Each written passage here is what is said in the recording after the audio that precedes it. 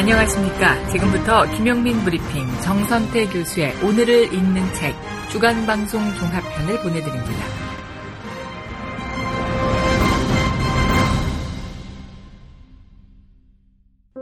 아, 나 혼자구나. 벽이 있으면은 계속 부딪히는 느낌이에요, 진짜. 만 18세가 되면 보육원을 나와 자립정착금 500만 원으로 자립해야 하는 아이들이 있습니다. 이들은 지원금으로 홀로 집을 구하고 학비와 생활비도 해결해야 합니다. 만 18세는 혼자서 모든 것을 책임지며 살아가기에는 아직 이른 나이입니다. 매일 벽에 부딪히며 살아간다는 보호종료 아동들.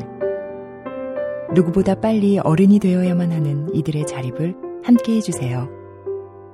아름다운 재단 18어른 캠페인.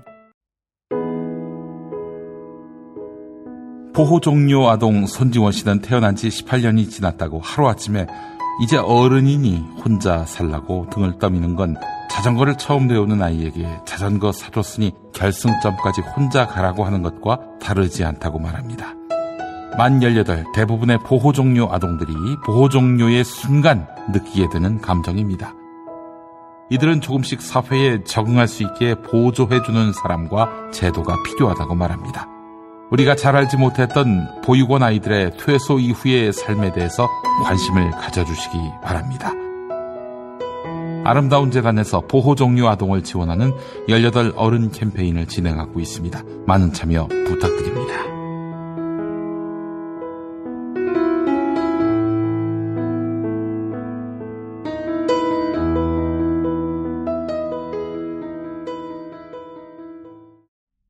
이제 월요일 방송분 함께 하시겠습니다. 국민대학교 글로벌 인문지역대학장 정선태 교수님과 함께 하겠습니다. 교수님? 네, 안녕하세요. 네, 오늘 어떤 작품 소개해 주시겠습니까? 네, 이 책도 오래전부터 마음속에 두고 있었는데요. 네. 오늘에야 꺼내게 됐습니다. 네. 프랑스에서 주로 활동하고 있는 중국 작가 네. 다이시지에라는 사람이 있습니다. 네. 이 다이시지에가 쓴 장편 소설 발자크와 바느질을 하는 중국 소녀입니다. 발자크와 바느질하는 중국 소녀. 예. 네. 그래 소설입니까? 네, 장편 소설입니다. 먼저 짧게 저자에 대해서 소개해드리고 책 얘기로 옮겨갈게요. 네네네. 다이시제는 1954년 네. 중국에서 태어났습니다. 푸젠성, 복건성이라고 하는 곳에 태어났다고 해요. 네. 그러다가 문화대혁명 기간에 부주와 지식인으로 지목돼서 재교육, 산골에서 재교육을 받았다고 합니다.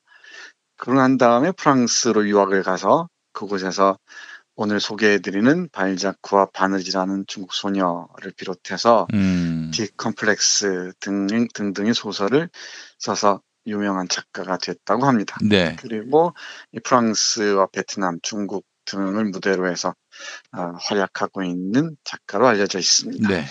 문화대혁명은 뭐 길게 설명드리지 않겠습니다만은 1966년부터 76년까지 마오쩌둥이 정치적 위기를 돌파하기 위해서 문화적으로 모든 이 사상을 재교육하겠다는 아주 대대적인 운동을 펼친 혁명적인 운동을 일컬어서 문화 대혁명으로 얘기를 합니다.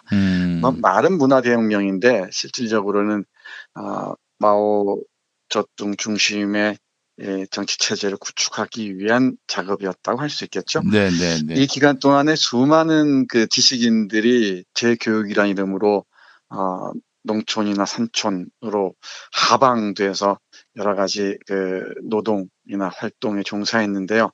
이 소설도 그 당시의 사회적, 정치적 상황을 배경으로 하고 있습니다. 네네. 실제로 다이시제라는 이 작가도 당시 문화대혁명 시기에 재교육을 받았다고 해요. 이 작품은 영화로도 나와 있는데요. 영화를 보면은 그것이 얼마나 어마무시한 산촌인지 알 수 있을 것 같습니다. 긴 꼬리 하늘닭이라는 이름의 산, 무시무시한 그 산에 있는 조그만 마을인데 그 마을에서 이 혹독한 노동을 통해서 재교육을 받는 과정을 그리고 있습니다. 네. 근데 그렇게만 얘기하면 재미가 없죠. 이제 본격적으로 이 책을 소개해 드릴 텐데요. 제목부터 말씀드리면은 이해가 쉽게 갈 겁니다. 발자크와 바느질하는 중국 소녀라고 했죠. 이 제교육을 받는 중국의 깊고 깊은 산골에서 이 제교육을 받는 두 청년이 발자크라는 작가의 소설을 만납니다. 네. 그 소설을 만나면서 그 소설을 바느질하는 중국 소녀에게 읽어줍니다. 읽어주면서 이 세 사람, 정확히 말하자면 이 책을 읽어주는 사람과 책을 읽어주는 것을 소화하면서 새롭게 변신해가는 바느질하는 중국 소녀에게 어마어마한 변화가 일어납니다. 네. 이 소설은 한마디로 말씀드리자면은 책 한 권이 어떤 사람의 인생에 몰고 오는 상상치 못했던 변화라고 얘기할 수 있을 것 같아요. 예. 결국은 다이시제라는 작가가 책에 바치는 헌사라고 얘기할 수 있을 것 같습니다. 이 책의 역자인 이원희 선생이 후기에서 적어놓은 바에 따르면은 우리 다이시제는 고전 작품에 대한 깊은 신뢰가 있었다고 얘기를 합니다. 그런데 요즘 사람들은 중국뿐만 아니고 우리도 마찬가지죠. 텔레비전을 보느라고 또 스마트폰을 들여다보느라고 책을 거의 읽지 않는다고 하죠. 그렇죠. 예. 그런데 이 다이시제는 책이 인생을 바꿀 수 있다는 것을 진지하게 생각하는 세대에 속했다고 얘기하면서 책에 바치는 이 헌사를 이 발자크와 바느질하는 중국 소녀라는 소설에서 바치고 있습니다. 그대로 이 책의 고마움, 소중함을 그리고자 했던 것 같습니다. 책을 가까이 하지 않는 세대는 또 그 나름대로 독자적인 매체 환경이 있겠지만은 적어도 우리 세대에는 이 책이 세상을 바꾸는 그리고 인생을 바꾸는 거의 유일한 매개체가 아니었나 이런 생각을 하는데 그렇죠. 중국에서도 그랬던 것 같습니다. 특히 문화 대혁명이라는 혹독한 그 정치적 시련기를 통과하면서도 책을 통해서 이 젊은이들은 새로운 삶을 발견하고자 했고 새로운 감정 교육의 길로 나아가고자 했던 것 같습니다. 이 소설을 읽다 보면 흥미로운 것은 이 두 청년이 등장한다고 했잖아요. 화자인 나와 로어라는 그 동료인데 19살, 20살 정도 된 청년입니다. 청년은 한 친구는 바이올린을 연주하는 친구고 다른 친구는 이야기를 참 잘하는 친구인데 이야기꾼입니다. 그 이야기꾼의 이야기를 통해서 마을 사람들과 접촉을 하고 하는데요. 흥미로운 점은 이 책에서 북한의 영화 꽃 파는 처녀가 소개되고 있다는 겁니다. 그래요? 상당히 비중 있게 다뤄지고 있는데요. 이 소설의 배경이 1972년이니까 1970년대에 만들어진 꽃 파는 소녀가 중국에서도 혁명 영화로 상당히 깊이 있게 알려져 있었던 것 같습니다. 꽃 파는 처녀 얘기하니까 떠오른 에피소드입니다만은 제가 대학원인가요? 1996년 무렵인데 꽃 파는 처녀를 제가 다니는 학교에서 상영한다고 했다가 그걸 금지하는 정부와 학생들 사이에 어마어마한 싸움이 벌어졌던 게 선하게 떠오릅니다.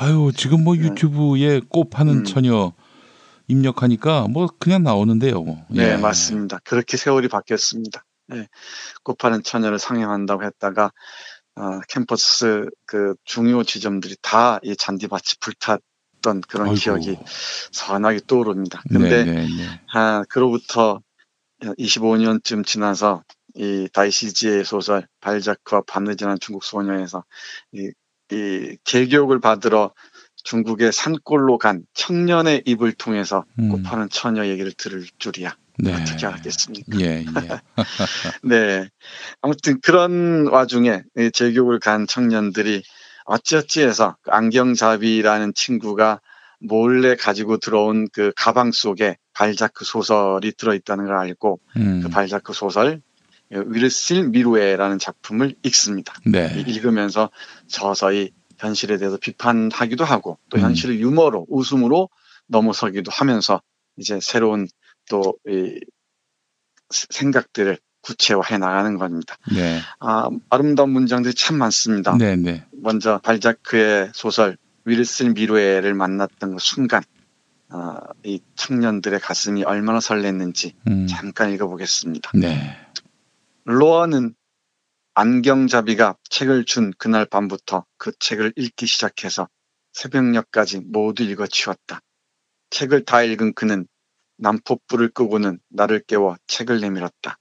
나는 밥도 먹지 않고 밤이 이슥하도록 사랑과 기적으로 가득한 프랑스 이야기에 푹 빠져 다른 아무 일도 하지 않은 채 침대에서 보냈다. 아직 청춘의 혼돈 상태에 빠져 있는 19의 수총각이 애국주의, 공산주의, 이데올로기와 정치운동에 관한 혁명적 장광설밖에 모른다고 생각해보라. 그런데 갑자기 그 작은 책은 침입자처럼 나에게 욕망과 열정과 충동과 사랑에 눈을 뜨라고 말하면서 그때까지 고지식한 벙어리에 지나지 않던 내게 세상에서 벌어지는 온갖 것들에 대해 이야기하고 있었다. 이 삶에 침입해 들어온 책 한 권의 충격이 이렇습니다. 그러니까 19그 추총각들을 지배하고 있던 사상이라는 게 애국주의와 공산주의와 이데올로기예요. 마오 주석을 경배하라라는 선정선동밖에 없었던 거죠. 그런데 몰래 받아든 책 한 권, 발자크의 소설 윌슨 미루에라는 작품이 이 두 젊은 영혼에게 일대 타격을 가하는 겁니다. 네. 밤새 이 책을 읽었고요. 그리고 이 책의 얘기를 그 바느질하는 소녀에게 전달해 주기도 하고, 그리고 그 책의 내용을 잊을까봐 양 가죽으로 만든 자켓에 그 속에다가 우리 양피지라고 알지 않습니까? 네네네. 그 글자를 새겨 넣습니다. 변변한 종이가 없으니까 그 자신이 입는 양가죽 재킷 속에다가 중요한 문장들을 새겨 넣기까지 합니다. 우리가 먹을 게 차고 넘칠 때는 먹는 게 귀한 줄 모르잖아요. 그렇죠. 예. 그리고 뭐 읽을 거리가 차고 넘칠 때도 읽는 게 얼마나 귀한지, 좋은 책이 얼마나 소중한지 잘 모르는 것 같습니다. 지금이야 뭐 정말 네. 스마트폰, 네. 모든 것이 다 있다라고, 인터넷에 모든 것이 다 있다라고 하고 네. 책의 가치를 너무나 홀대하는데, 그렇지 않아요. 정말 인터넷에 모든 게 다 있다면은 그거는 정말 망상이죠. 망상입니다. 예. 네. 예. 모든 게 다 있다고 생각하는 순간 아무것도 없다고 인정하는 꼴이 되어버립니다. 글쎄 말입니다. 예. 네. 스마트폰에 모든 게 다 있는데 뭐 굳이 내가 수고해서 이 종이책을 넘기면서 볼 필요가 있을까? 뭐 물론 이제 전자책도 있긴 하지만은 이게 종이로 그 페이지를 넘기는 그 질감과 거기서 얻는 지적 성취는 이거는 뭐 그냥 훌렁훌렁 읽을 수는 있잖아요. 막 저 손가락으로 그렇게만 책을 읽으면은 그 책을 얼마나 흡수한다고 말할 수 있겠습니까? 네, 맞습니다. 이 종이책의 이 질감을 만나는 순간 우리는 나무 한 그루와 사람의 영혼의 호흡과 만날 수 있다고 저는 생각을 해요. 네. 근데 뭐 요즘 세대는 어떻게 생각할지 모르겠습니다만은 이 스마트폰의 차가움들은 전해주지 못하는 따뜻함들이 책에는 있는 것 같습니다. 우리 재교육을 받고 있는 문화대혁명 시기에 1972년 문화대혁명 시기에 재교육을 받고 있는 젊은 청춘들에게 발자크의 책 한 권은 이렇게 마법처럼 찾아왔습니다. 그러면서 이 책을 이제 자기들이 좋아하는 바느질하는 소녀에게 읽어줍니다. 그 과정도 잠깐 볼까요? 네. 책 한 권의 마법이 이렇습니다. 내가 발자크의 원문을 한 글자 한 글자 읽어주고 나자 그 애는 내 점퍼를 잡아채어 다시 한번 읽었지. 머리 위로 나뭇가지가 흔들리는 소리가 들리고 어디론가 흘러가는 급류 소리가 멀리서 들려올 뿐 조용했어. 날씨는 화창하고 하늘은 흡사 천국처럼 푸르렀지.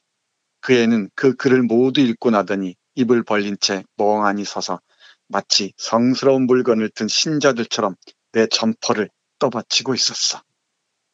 그가 계속 말을 이었다. 발자크는 그 애의 머리에 보이지 않는 손을 올려놓은 진짜 마법사야. 그 애는 전과는 완전히 달라진 모습으로 몽상에 잠긴 채 한참을 그러고 있다가 겨우 정신을 차렸지. 그러고는 내 점퍼를 자기가 입었어. 꽤 어울리더군. 그 애는 자신의 살갗에 닿는 발자크의 말들이 행복과 지성을 갖다 줄 거라고 말했어.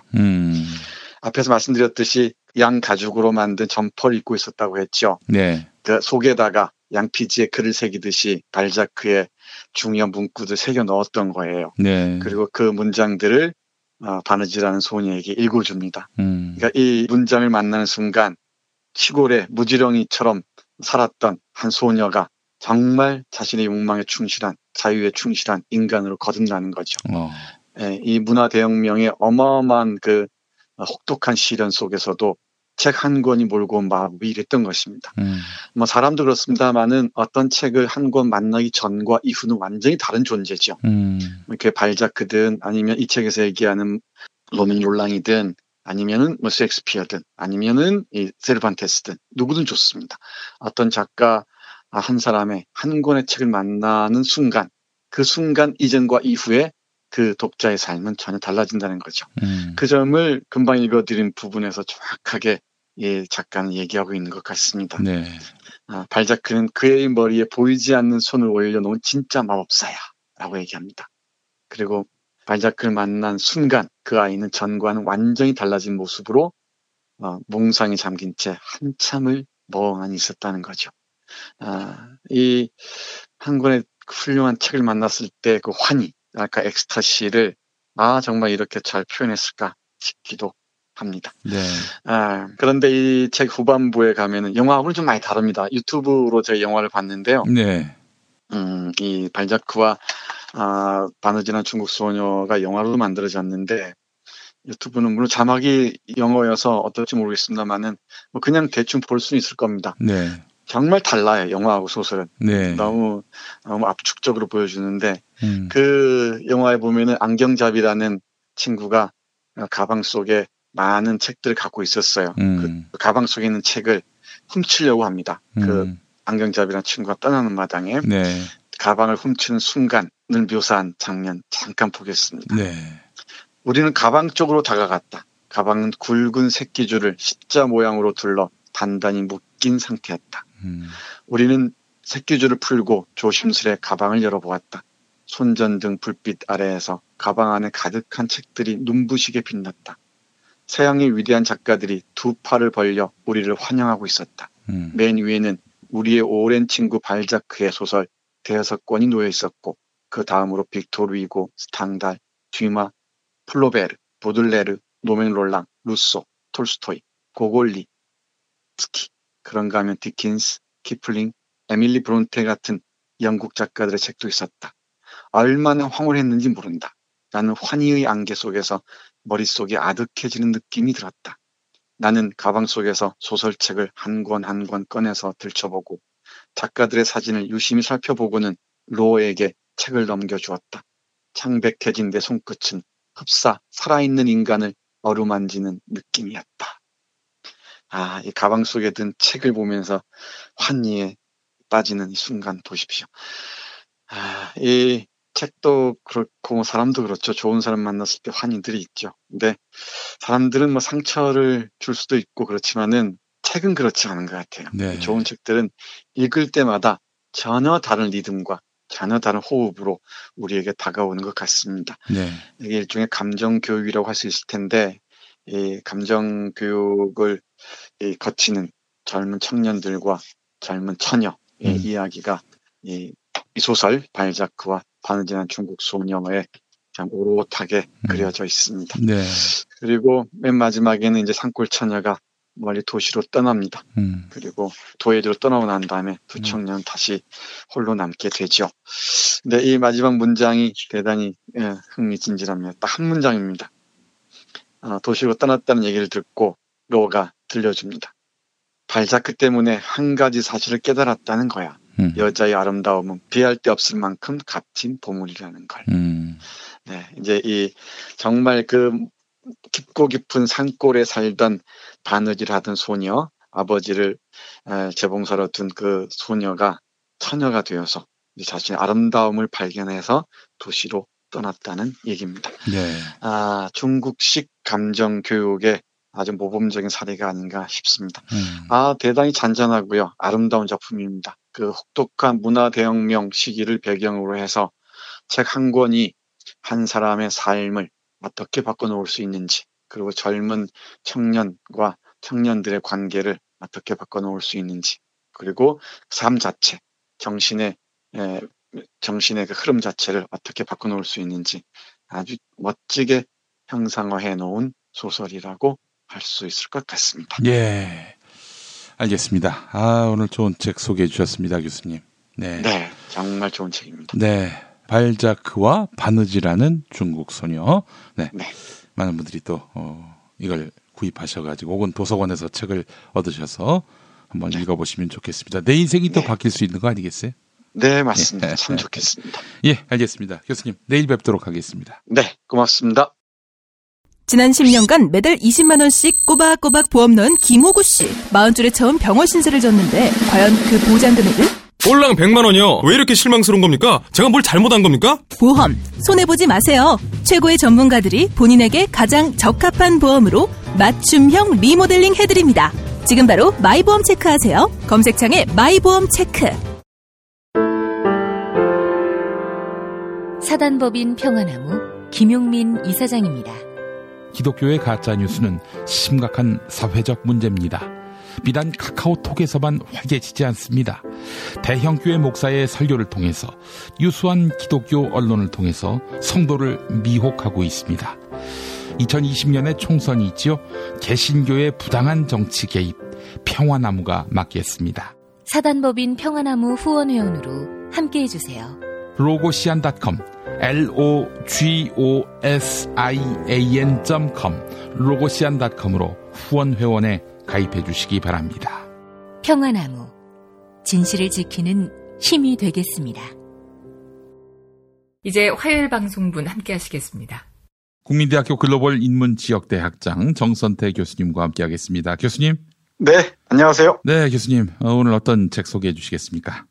네, 어제는 다이시지의 소설 발자크와 바느질하는 중국 소녀 소개해드렸었는데요. 네. 역시 문화대혁명을 배경으로 이 정치적인 이 험악한 시간을 어떻게 통과해 가는가. 책 한 권의 마법에 대해서 말씀을 드렸었습니다. 네. 오늘도 그 언저리의 책을 보다가 여러분께 꼭 소개해드리고 싶은 책이 있어서 골랐습니다. 네네. 오늘은 왕강이라는 작가가 쓴 오나의 잉글리시 보이입니다. 아마 왕강의 작가도 낯설 텐데요. 예, 왕강이라는 작가가 태어난 곳이 그 중국 서북쪽 끝, 네. 신장 위구르 자치구라고 있지 않습니까? 네네. 그 신장 위구르 자치구 스허츠라는 곳에서 태어나고 자랐다고 얘기를 하네요. 네. 이 소설은 우르무치가 배경입니다. 몽골 말로 아름다운 목장이라는 뜻이라고 하네요. 이 소설에 따르면은. 예. 근데 이 소설을 읽으면서 못 가봤던 곳을 여행하는 맛도 대단히 쏠쏠합니다. 특히 이 작품이 그런 것 같은데 저는 이 신장 위구르 자치구를 책으로만 또는 지도로만 만났지 이렇게 제대로 된 소설로 만난 건 참 오랜만인 것 같아요. 네. 아라이라는 작가가 있어서 이 티벳을 배경으로 한 소설은 소개해드린 적이 있는데 네. 이 우르무치를 배경으로 한 소설은 처음입니다. 네. 이 소설 읽으면서 여러 가지 만감이 교차했습니다. 이 만감이 교차한 이유는 데자비 때문인 것 같아요. 네. 제가 자랐던 곳과 어린 시절이 이 작가 왕강이 자랐던 어린 시절과 아주 뭐랄까요? 긴밀하게 만나는 것 같았습니다. 예를 들자면 저는 그 지리산이라는 어마어마한 산 아래 산골에서 자라났는데요. 그때가 새마을운동의 박차를 가할 때죠. 네. 나중에 알았습니다만 박정희 독재체제가 극성기에 이르렀을 때고요. 네. 이 박정희 대통령을 신으로 알고 모시고 살았던 시절이었습니다. 많은 어른들이야 다 박정희의 명령 앞에서 꼼짝도 못하고 자신의 보신을 위해서 전전긍긍할 때였고요. 네. 예컨대 통일주체 국민의 대의원 선거가 벌어질 무렵의 풍경들도 눈앞에 선합니다. 네. 그리고 어린아이들은 그럼에도 불구하고 전혀 다른 놀이에 빠져 있었죠. 예를 들면 어떤 선생을 흉보거나 또는 새로운 여선생을 좋아하거나 또 여선생을 두고 장난을 치기도 했었고요. 또 꼭 어린 시절 그 가장 따뜻한 놀이터가 학교에서도 화장실 옆이었던 거 혹시 기억하십니까? 이상하죠. 예. 변소 옆이었는데 거기에서 딱지치기하고 구슬치기하고 뭐 놀다가 보면은 가끔씩 선생님들이 화장실에서 나올 때 그 환멸들, 저 사람들도 우리처럼 우리하고 다를 게 없구나, 똥 싸고 오줌 싸는구나 했을 때 그 밀려오는 배신감 이런 게 있었는데 그 얘기들이 이 소설에 그대로 나옵니다. 네. 너무너무 놀라웠어요. 그 문화대혁명이라는 중국 현대사의 그 비극의 시간을 지나는 어린아이의 눈으로 바라본 그 우스꽝스러운 세계를 잘 그리고 있는 작품입니다. 네. 제목이 나의 잉글리시 보이라고 얘기했잖아요. 네네. 이 우르무치라는 정말 깡촌 중의 깡촌. 우르무치에서 보면 저 멀리 텐산이 보인다고 합니다. 텐산, 네. 그 하늘 아래 첫산이라는 뜻이겠죠. 텐산이 보이는 우르무치 깡촌 마을에 어느 날 영어 선생이 찾아옵니다. 이 왕아춘이라는 영어 선생이 찾아옵니다. 대단히 멋쟁이입니다. 그런데 그런 이 영어 선생을 보고서 무슨 일이 벌어지겠습니까? 이 아이들은 환호할 수밖에 없었겠죠. 네. 우리 주인공의 이름이 류아이인데요. 이 류아이뿐만 아니고 황시숑이라는 그 여학생도 그렇고요. 또 쓰레기 리라는 장난꾸러기 아이도 그렇고 이 영어 선생한테 반해버립니다. 그런데 어른들은 끝없이 이 부르주아의 먹물, 타락한 부르주아의 삶의 흔적을 보여준다고 늘 비판하죠. 결국은 마지막 부분에서는 그 재판을 받고 감옥으로 가는 모습이 보인다마는, 근데 그런 그 어린 시절 영어 선생이 깡촌에 몰고 온 신선한 변화, 바람들이 이 소설의 큰 흐름을 이루고 있습니다. 네. 어른들은 문화대혁명의 물결 속에서 아주 위선적인 삶을 살아가죠. 근데 아이들의 눈에는 그게 다 보이지 않겠습니까? 그런 그 애국주의를 강조하고 마오 1인 독재 체제를 세뇌시키던 그 시점에 아이들의 눈으로 그런 이념 중심의 세계를 희화화해버리는, 네. 우스꽝스럽게 만들어버리는 소설입니다. 이런 그 독재 체제나 파시즘 체제와 대결하는 방법이 여러 가지 있겠습니다만은 그중에 가장 무서운 게 저는 유머라고 생각을 해요. 유머. 웃음이라고 생각합니다. 예. 네, 이게 웃음의 힘인데 예. 이게 웃음의 혁명성이라고 저는 생각을 하고요. 이 소설도 역시 그런 것 같습니다. 이 문화대혁명을 엄숙하게 얘기하면서 새로운 세계를 꿈꾸는 그런 소설들도 있지만 네. 이렇게 웃음으로 뒤틀어버림으로써 새로운 세계를 상상하게 하는 것도 문학이 제시한 하나의 길이 아닌가 싶습니다. 네. 엄숙한 자들과 엄숙하게 싸우는 법도 싸우는 방법이겠죠. 근데 엄숙한 자들과 웃으면서 화내는 것도 대단히 내공이 필요한 싸움의 방식이 아닌가, 싸움의 기술이 아닌가 생각합니다. 악마들이 빛을 두려워하듯이 네. 엄숙주의자들은 웃음이 제일 두렵습니다. 그렇습니다. 예. 웃지 못하는 자들입니다. 전 그런 의미에서 장미의 이름이라는 책도 생각이 나고 그렇습니다. 맞습니다. 그 엄숙주의자들의 가장 무서운 것, 바로 이 웃음이죠. 네. 그리고 그 웃음의 발원지가 되는 경우는 크게 보면 세 부류의 인물형들을 통해서입니다. 네. 이 세 인물 유형들이 웃음의 발원지가 되는 경우가 많죠. 하나는 어린아이들, 그리고 또 하나는 바보형의 인물들, 네. 그리고 또 하나는 미치광이의 언어들을 통해서 웃음이 터져나오는 경우가 많이 있는데, 네. 역시 아이들의 시선도 피하기가 어렵죠. 어른들이 엄숙한 척 하지만은 그 네. 이면들 다 보이지 않겠습니까? 예. 정말 흥미진진하고요. 야한 얘기도 많이 나오고요. 그러니까 어린아이들은 그게 다 보이는 거죠. 예. 정말 한번 강하게 여러분께 추천해드리고 싶은 흥미진진한 소설입니다. 네. 이를테면은 우리의 주인공 류아이는 이런 소년입니다. 잠깐 볼까요? 네. 어린 시절의 우울함은 종종 생이 얼마 남지 않은 노인들보다 훨씬 심각하다. 물론 우리의 우울함은 죽음이 아니고 탄생에 관한 것이다. 특히 나 같은 얼와째에게는 때때로 마음속 괴로움이 어두운 밤보다 더 지루하다는 걸 발견할 때면 견딜 수가 없어 흰 눈을 덮고 있는 산과 하늘을 바라보며 멍해지곤 한다. 왜 자신의 출생지를 선택할 수 없는 거지? 왜 나는 신장의 우르무치 같은 곳에서 태어난 것일까? 5월, 심지어 6월에도 갑자기 눈이 내려 온 땅이 진창이 되고 가는 곳마다 빙설이 녹아서 물이 고이는 이곳에 나는 햇볕이 내리쬐는 길을 걸으며 사방이 눈부시게 반짝인다고 느꼈다. 먼 곳에선 항상 무언가가 반짝거리며 나에게 눈을 깜빡이고 있었다. 수업이 없을 때면 하늘가로 달려가 도대체 무엇이 그렇게 반짝이고 있는지 알아보려고 했던 게 한두 번이 아니었다. 나는 야마리커 산에도 올라갔다. 진흙과 모래로 이루어진 그 산엔 공동묘지뿐만 아니라 사람을 총살하는 곳도 있었다. 난 어려서부터 우르무치가 고독하거나 아니면 내가 고독한 아이라고 느꼈다.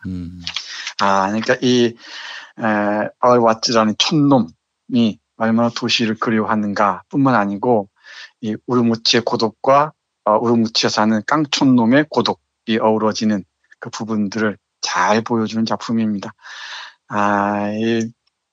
뭐랄까요? 촌놈들의 비애는 촌놈들만 안다고 얘기하는데 여기 류아이의 그 비애는 우르무치에서 태어난 이 류아이만이 아는 것 같습니다. 네. 바로 이런 고독한 아이, 그리고 상당히 어른스러운 아이, 류아이의 시선을 통해서 문화대혁명 당시 이 우르무치까지 파고든 이념의 횡포들을 어떻게 넘어서는가, 이 어린아이의 시선과 웃음으로 어떻게 넘어서는가를 잘 보여주는데 네. 그 도우미가 바로 영어 선생 왕아쥔이라는 사람입니다. 네. 그러니까 영어 선생은 대단히 소울이라는 단어를 가르치면서 영혼이 무엇인지 가르치고요. 그리고 문 리버라는 노래를 가르쳐주면서 우리가 건너서 가야 할 곳을 가르치고요. 그리고 사랑이 무엇인지도 가르쳐주고요. 이런 전체주의의 이 횡포가 삶의 아주 깊은 곳까지 파고들었을 때 이 영어 선생은 영어 단어 몇 개로 균열을 일으키면서 아이들을 매혹하는 것입니다. 네. 그러니 이 류아이를 비롯한 그 친구들, 어린아이들이 이 선생에게 빠질 수밖에 없겠죠. 우리 류아이와 그 영어 선생 앙아쥔이 문리버라는 노래를 배우면서 친해지는 장면 잠깐 볼까요? 네네. 팝송 하나 가르쳐 줄까? 바로 그날 오후에 배운 게 다름 아닌 문리버였다. 그는 눈부시게 비치는 햇살을 받으며 기억의 의지에 손수 가사를 적었다. 그러고 나서 한 구절씩 가르쳐 주었다. 그가 수염을 깨끗하게 깎으면 얼굴이 푸르스름하게 보인다고 전에 말했던 적이 있었을 것이다. 이 점에서 그는 외국인을 많이 닮았다. 외국인과 위구르인만이 얼굴에 수염이 그렇게 많았으니까. 왕야쥔도 수염이 아주 덥수룩했다. 하지만 목소리는 아주 가냘팠다. 그의 목소리는 모기 소리처럼 작았지만 음은 아주 정확했다. 나는 그의 목소리에서 팝송의 오묘함을 느꼈다. 나는 그를 따라 문리버를 불렀다. 내 기억 속에서 그날 오후의 햇살은 영원히 반짝일 것이고 노래 속 은하수는 그윽하고 고요하게 남아있을 것이다. 마치 왕야쥔의 목소리처럼. 여기에서 주의해야 할 것은 영어가 하나의 출세 수단이라거나 좋은 학교에 가기 위한 수단 이런 걸로 보이는 게 아니고요.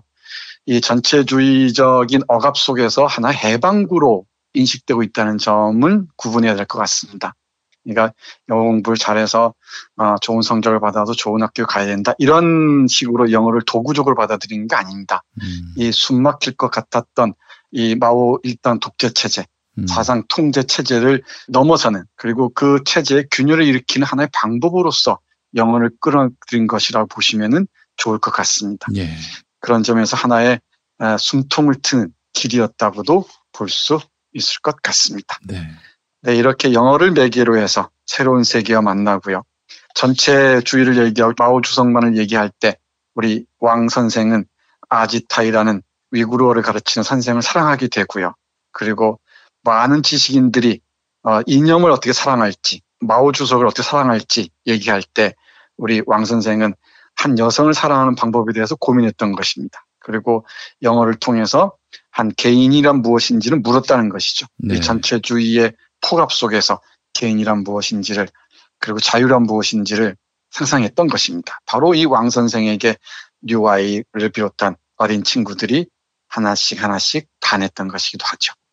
여기 이 소설에서 가장 빛나는 부분 중에 한 구절인데요. 잠깐 보겠습니다.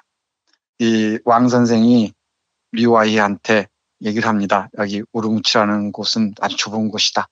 그러니까 이곳만 생각하지 말고 멀리 보고 먼 곳까지 꿈을 펴고 나아갈 수 있어야 된다. 자유로운 영혼이 되어서 이렇게 얘기합니다. 그러니까 어떻게 자유를 획득할 수가 있죠. 이런 선문답 같은 대화를 주고받습니다. 그 부분 잠깐 볼까요? 네. 명심해라. 우르무치에만 있지 말고 꼭 세계 여러 곳을 돌아보도록 해라. 텐산이 내 눈을 막아버렸어. 처음에 난 반항을 했다. 텐산을 적대시하는 사람은 모두 원수처럼 보였다. 전 돈이 없어요. 그게 바로 유랑이야. 국경 근처만 가도 맞아 죽을 거려? 그가 갑자기 입을 다물더니 한참 만에야 말을 꺼냈다. 프리덤. 이건 분명 복잡한 문제다. 선생님은 왜 유랑을 하지 않았나요? In future. 하지만 미래에 난 늙겠지. 늙는다는 말이 가슴에 짠했다.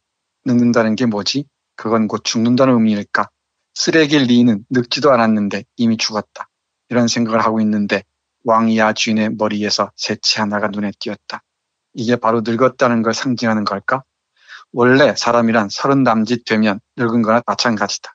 나는 일찍이 30살만 넘으면 죽으면 죽는 거고 뭐 심지어 자살을 해도 상관없다고 수없이 생각했었다.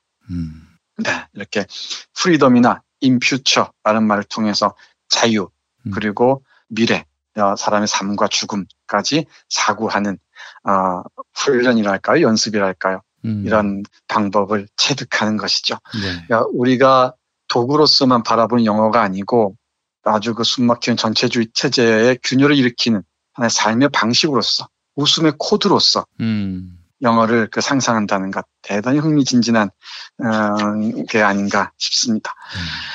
이 소설은 정말 재밌습니다. 이 문화대혁명을 배경으로 한 것도 그렇지만은 이 당시 중국이 원자탄 실험도 하고 그러지 않습니까? 네. 예, 리와의 부모가 건축가인데요.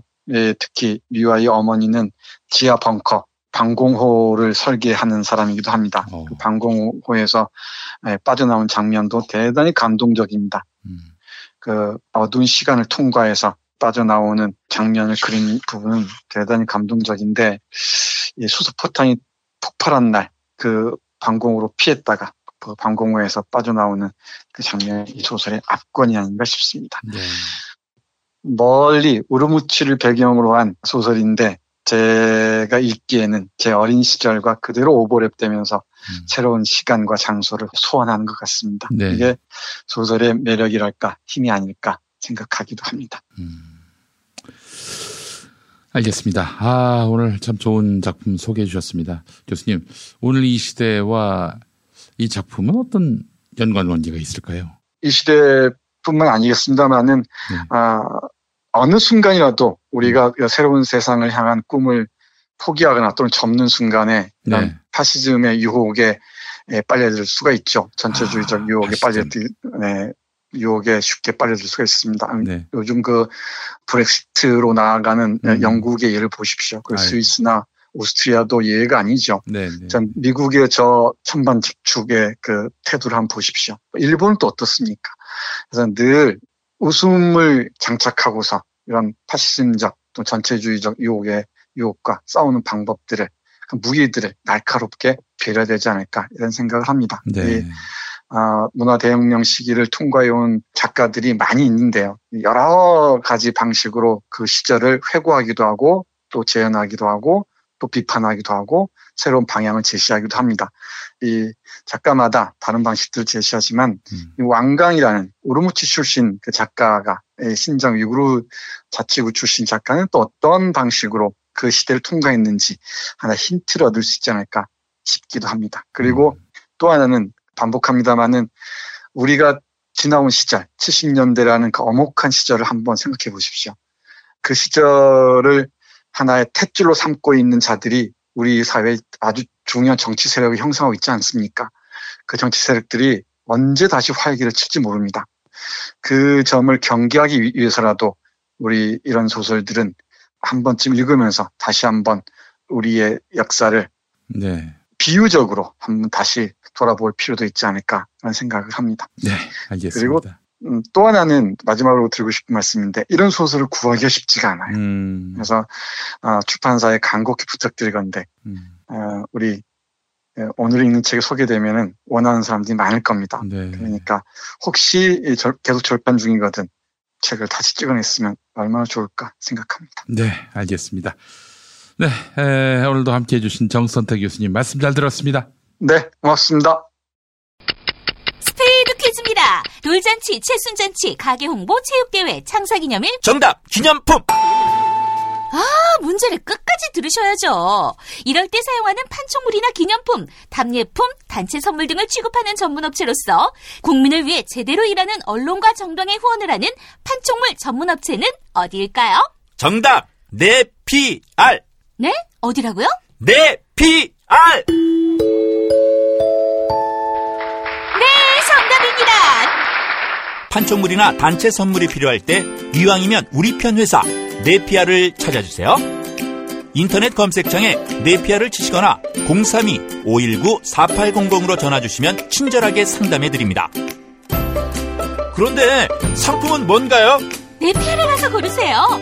3만 가지가 넘는 물품이 있어요. 안정적으로 정제된 유황과 제주도산 마유를 원료로 사용하는 디아페비노. 유황의 살균 효과로 습진이나 가려움증, 땀띠, 여드름 등 피부 트러블에 좋습니다. 유황 온천에 다녀온 듯 점차 피부가 보들보들해지는 효과 느껴보세요. 세안만이 아닌 샤워 때도 꼭 사용해 보시기 바랍니다. 몸이 건조해지시는 부모님께 선물하셔도 정말 좋습니다. 검색창에 디아페비노 검색해 주세요. 이제 수요일 방송분 함께 하시겠습니다. 국민대학교 글로벌 인문지역대학장 정선태 교수님 함께 하겠습니다. 교수님. 네, 안녕하세요. 네, 교수님 비가 추적 내리는 신년입니다. 맞습니다. 오늘 우리 동네 형들이 네. 부침개에 막걸리 한잔 하자고 자꾸 부르는 중인데 제가 이 녹음하느라고 아이고 교수님 빨리 보내드리겠습니다. 지금. 빨리 보내드리겠습니다. 예. 자, 오늘 어떤 작품 소개해 주시겠습니까? 네, 오늘은 뭐 이름 제목만 얘기하면 다 아실 스콧 피츠저럴드의 위대한 개츠비입니다. 위대한 개츠비. 네. 그렇습니다. 네. 뭐 대략 내용이 무엇인지 아시는 분들 많이 계실 텐데. 그렇습니다. 예. 소설도 소설이지만 레오나르도 디카프리오하고 토비 맥가이어가 주연한 아마 영화로 잘 아실 겁니다. 많은 분들이 보셨을 테고요. 이 위대한 개츠비는 셀린저의 호밀밭의 파수꾼과 더불어서 미국 사람들이 가장 좋아하는 소설이라고 얘기를 합니다. 네. 아마 미국인들의 뭐랄까요? 이 집합적 심성이랄까? 불안이랄까? 고민이랄까? 이런 부분들을 개츠비가 잘 보여줘서 그런 게 아닌가 싶습니다. 경제적 풍요가 우리를 반드시 행복의 길로만 인도하는 것인가? 그 의문을 던진 작품이 아닐까 싶고 아마 그런 고민은 자본주의가 도입된 이래 처음이 아니었을까 싶어요. 개츠비 시대에.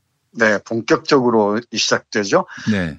위대한 개츠비라는 작품이 간행된 것은 1925년입니다. 네. 근데 배경은 1922년이에요. 1922년이라 하면은 1차 세계대전 직후죠. 1918년에 1차 세계대전이 끝났으니까, 미국이 처음으로 세계대전에 참전해서 승리를 거두죠. 이른바 전쟁 특수로 이 부가 미국으로 몰려들던 때입니다.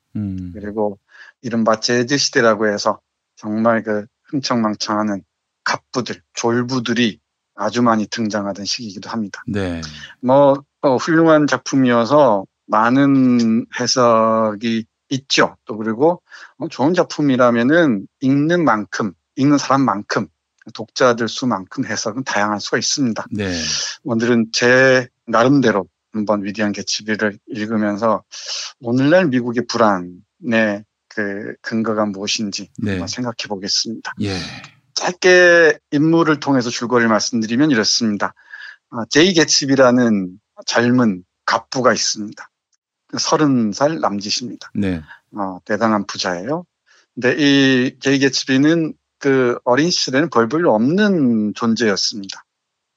이제 어찌어찌 해서 대단한 부자가 됩니다. 근데 소설을 읽으실 때 어떤 인물의 행동이나 사상을 이해하려면은 특히 근대 소설에서는 그 사람의 돈의 출처가 어디인지를 분명히 알아야 합니다. 이 제이 개츠비의 돈의 출처는 도박과 승부 조작 이런 걸 통해서 얻은 돈입니다. 수단과 방법을 가리지 않고 모은 돈이죠. 근데 이 개츠비가 사랑하는 여성이 있었습니다. 상류계층의 여성이었는데 이름이 데이지입니다. 네. 근데 이 자신은 별 볼 없는 사람이니까 이 데이지를 사랑한다는 것은 큰 벽일 수밖에 없겠죠. 네. 한동안 사랑하다가 1차 세계대전 때 군대를 가면서 헤어집니다. 네. 그 헤어져 있는 동안에 톰 뷰캐넌이라는 아주 부잣집 남자와 결혼을 해요. 네. 이제부터 시작이 됩니다. 삼각관계인 셈이죠. 그러니까 부잣것 없었던 제이 개츠비와 부잣집 딸 데이지, 그리고 데이지와 결혼한 톰 뷰캐넌. 그리고 그로부터 5년의 시간이 흘렀습니다. 네. 5년 동안 이 제이 개츠비는 어마어마한 부를 끌어모읍니다. 네. 앞에서 말씀드렸듯이 그 부의 근거는 도박사 울프신과 함께 모은 것인데 되게 이 승부 조작이나 뭔가 좀 떳떳지 못한 방법으로 돈을 모았다고 얘기할 수 있겠죠. 네. 네, 뭐 긴 얘기는 하지 않겠습니다. 우리 제이 개츠비는 데이지의 사랑을 다시 얻기 위해서 어마어마한 대저택을 인수하고 흥청망청 이 파티를 벌입니다. 이 파티를 벌이는 이유는 하나죠. 데이지가 와서 자기를 봐주기를 원하는 것이죠. 그러니까 톰 뷰캐넌이라는 사람과 결혼한 것도 아마 돈 때문이었을 것이다. 아마 내가 부자가 되면은 얼마든지 데이지가 나에게로 돌아올 것이다 라고 생각했던 것입니다. 네. 근데 여기 그러면 우리가 늘 이런 지점들을 잘 살펴봐야 됩니다. 소설을 읽으실 때 그 사람이 사랑하는 그 사람의 상징이 무엇인지를 봐야 되는데 우리 영화를 보거나 책 날개에 적힌 그 광고 카피를 보면은 뭐 이런 식이에요. 영원히 잊지 못할 사랑과 청춘, 샴페인과 장미의 나날, 그 찬란한 영광과 슬픔을 그린 순공의 문장, 뭐 이런 식으로 광고를 하는데, 저는 동의하기 어렵습니다. 네. 이 제이 개츠비라는 남성이 데이지를 사랑하는 이유는 아마 여러 가지 있겠지만은 일종의 뭐랄까 인정 욕망 같은 것입니다. 예. 네, 나도 톰이라는 사람보다 얼마든지 돈이 많을 수 있다. 네. 그런데 당신이 나에게로 돌아오지 않겠느냐?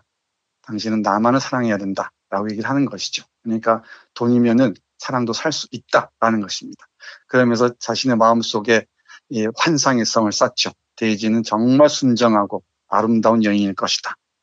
그런데 대부분의 사랑은 헛개비인 경우가 많습니다. 네. 바로 사랑이 얼마나 허망한 헛개비인가를 가장 잘 보여주는 소설이 바로 이 작품입니다. 네. 그런 이 미국의 꿈, 아메리칸 드림을 상징하는 제이 개츠비가 추구하는 게 데이지였잖아요. 이 데이지라는 여성이었는데 이 여성이 상징하는 건 그야말로 허망한 꿈 같은 것이었다는 얘기입니다. 네. 근데 이 제이 개츠비는 떳떳한 방법으로 정말 근면하게 일해서 돈을 모으는 게 아니고 대단히 부당한 방법으로 아주 그 음험한 방법으로 돈을 모은다는 점도 주목해야 할 것 같습니다. 네. 여기에서 우리 데이지라는 여성이 어떻게 그려져 있는지를 볼 필요가 있습니다. 데이지를 꽃 이름이기도 하잖아요. 대단히 아름다운 여성, 뭐 순정한 여성, 첫사랑의 여성 이런 식으로 얘기하는데 어림없습니다. 텍스트를 꼼꼼히 읽어보면은 돈밖에 모르는 정말 물씬 숭배에 젖어 있는 그런 여성입니다. 우리 제이 개츠비가 어마어마한 저택으로 데이지를 끌어들이는데 성공합니다. 네. 그러고 난 다음에 자기 집에서 옷을 보여줍니다. 어떤 옷인고 하니 영국에서 보내온 셔츠들입니다. 영화에도 그 장면이 나오는데 네. 정말 고급 셔츠를 보여줍니다. 이 고급 셔츠를 본 순간 우리 데이지가 보이는 반응 잠깐 보겠습니다. 잠시 정신을 차린 후 그는 두 개의 엄청난 에나멜 장롱을 열어 보였다. 산더미 같은 양복과 실내복, 넥타이가 걸려 있었고 셔츠가 한다스씩 마치 벽돌처럼 차곡차곡 쌓여 있었다. 영국에서 옷을 사서 보내주는 사람이 있거든. 봄, 가을 시즌이 시작될 때마다 범선해서 보내준다고. 그는 셔츠 더미를 끄집어내 우리 앞에서 하나하나 펼쳐 보여주었다. 얇은 리넨과 두꺼운 실크, 질 좋은 플란넬 셔츠들이 테이블 위로 던져져 다채로운 색깔로 뒤엉켰다. 우리가 감탄할 때마다 그는 더 많은 셔츠를 가져왔고 이 부드럽고 사치스러운 언덕은 점점 더 높아만 갔다. 문장이 새겨진 줄무늬 셔츠, 산호빛의 체크무늬 셔츠, 사과빛 푸른 셔츠, 인디안 블루의 이니셜이 새겨진 라벤더빛 혹은 연한 오렌지빛 셔츠들. 그 순간 갑자기 데이지가 이상한 소리를 내며 얼굴을 셔츠 더미에 파묻고 격렬하게 울기 시작했다. 너무 아름다운 셔츠들이야. 그녀가 흐느꼈다. 두터운 셔츠 더미에 파묻혀 그녀의 목소리가 띄엄띄엄 들려왔다. 너무 슬퍼. 한 번도 이렇게 아름다운 셔츠들을 본 적이 없거든. 네, 이런 식입니다. 제이 개츠비가 그렇게 순정한 첫사랑으로 기억하고 있었던 이 데이지가 정작 원하는 것은 이런 화려한 셔츠들이었던 것이죠. 예, 한 인간의 내면이나 영혼의 풍경은 전혀 관심 밖이었습니다. 이런 부분들이 한두 군데가 아닙니다만은 짧게 한 군데만 더 보면 이렇습니다. 네. 개츠비의 거대한 저택도 헛것이지만은 데이지를 향한 사랑이라는 것도 허망한 것이었다는 것이죠. 진심이나 어떤 진정성이 교류되지 않는 사랑이라는 게 얼마나 덧없는 것인지를 잘 보여주는 사례라고 할 수 있겠는데, 그렇게 이 개츠비가 데이지를 갈망했음에도 불구하고 데이지는 역시 돈밖에 눈에 들어오지 않습니다. 그 부분 짧게 보겠습니다. 네. 데이지의 목소리는 신중한 구석이 없어. 내가 말했다. 여기서 말하는 나는 이 닉 캐러웨이라는 우리 개츠비 저택의 옆집에 사는 그 친구가 된 인물입니다. 네. 목소리에 가득한 건 나는 망설였다. 돈으로 충만한 목소리야. 개츠비가 불쑥 말했다. 바로 그거였다. 예전에는 몰랐지만 정말 그녀의 목소리는 돈으로 충만했다. 돈, 그 안에서 오르고 내리는 매력은 결코 사라지지 않는다. 짤랑거리다가 때론 심벌제 소리처럼 요란하게 울려대기도 하고 하얀 궁전의 공주처럼 저 높은 곳에서 번쩍번쩍 빛나는 금으로 만든 소녀상처럼. 네, 제이 개츠비가 그렇게 오랫동안이라 해봐야 5년입니다만은 기다리면서 갈망했던 데이지의 본래 모습이라는 게 바로 돈으로 충만한 목소리였던 것이죠. 네. 네. 그런데 이 소설을 읽으시면서 충격을 많이 받으실 텐데, 그렇게 개츠비가 이 대저택을 인수해서 어마어마한 파티를 열고 여기에 데이지를 초대해서 사랑을 구하려고 하지만은, 근데 데이지는 철저하게 이기적으로 행동하죠. 네. 이 개츠비가 교통사고를 내고, 운전은 데이지가 했습니다만은 결국 그 윌슨이라는 사람에 의해서 사살당합니다. 그런데 이 데이지는 참 야속하죠. 데이지는 장례식장에도 나타나지 않고 자기 남편 톰 뷰캐넌과 함께 어디론가 여행을 떠나버립니다. 얼마나 야속하겠습니까? 이와 관련해서 우리 스콧 피츠제럴드는 톰과 이 데이지에 대해서 경박하기 짝이 없는 사람들이라고 얘기를 합니다. 네. 그 부분 잠깐 보겠습니다. 네. 그를 용서할 수도 그렇다고 좋아할 수도 없었다. 어쨌든 그가 자신이 저지른 모든 일을 전부 다 제 입장에서 정당화해 버렸다는 사실만은 알 수 있었다. 그 모든 게 경솔하고 혼란스러운 짓이었다. 그들, 톰과 데이지는 경솔한 사람들이었다. 그들은 모든 사물과 살아있는 것들을 산산히 부숴버리고 그런 다음에는 돈이나 더 무지막지한 경솔함 혹은 그들을 한데 묶어주고 있는 것이 무엇이든 그 뒤에 숨었다. 그런 후에는 다른 사람들로 하여금 자기들이 어질러 놓은 것들을 말끔히 치우게 했다.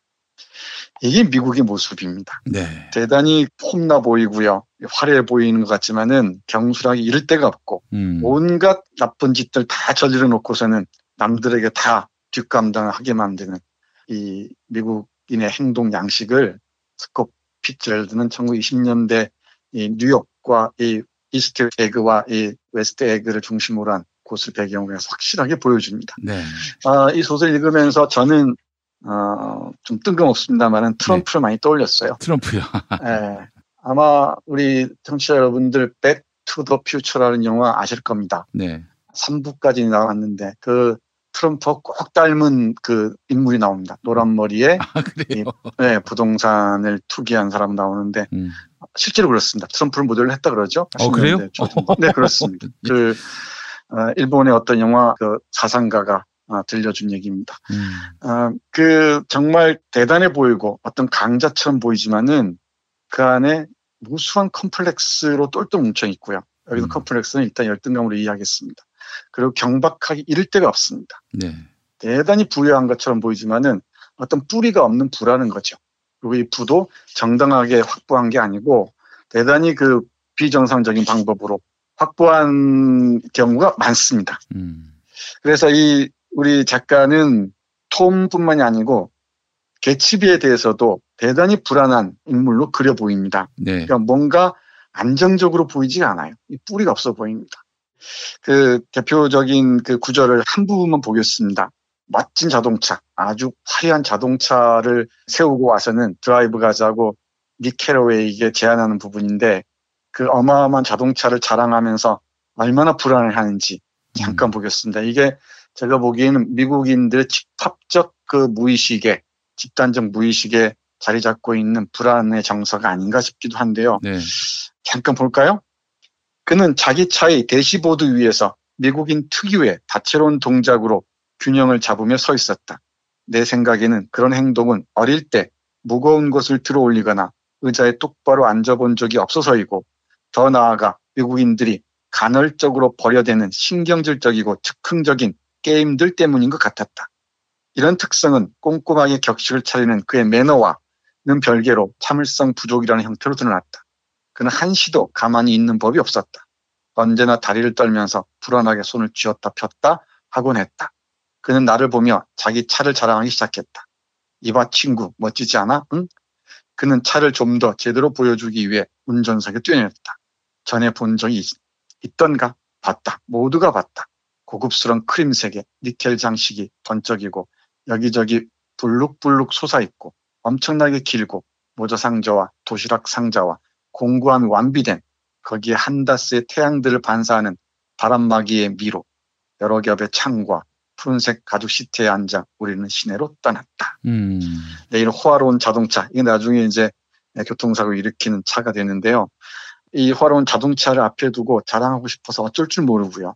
그리고 이 경솔한 신경질적이고 즉흥적인 모습들, 경솔한 모습들을 감추지 못합니다.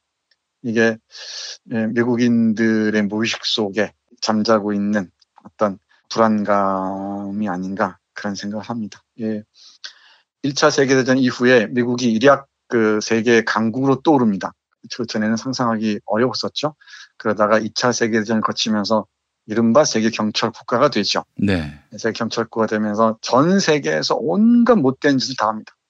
온갖 부당한 방법으로 자신의 이권을 놓치지 않기 위해서 별짓을 다 하죠. 지금 이란에서 벌이고 있는 짓도 그 연장선상에 있다고 할 수 있습니다. 오늘 네. 그래서 교수님 위대한 개츠비를 선택하신 거군요. 맞습니다. 그래서 이 위대한 개츠비란 제목을 둘러싸고 많은 얘기가 있는데 네. 대단히 역설적입니다. 이 위대하다는 말은 무모하다는 얘기입니다. 예. 우리말로 얘기하자면은 물론 뭐 영어로는 The Great입니다만은 The Great Gatsby입니다만은 대단하군, 참 잘났어, 뭐 이 정도 약간 시니컬하게 얘기하는 방식으로 발음을 하면은 훨씬 더 가깝게 다가오지 않을까 싶습니다.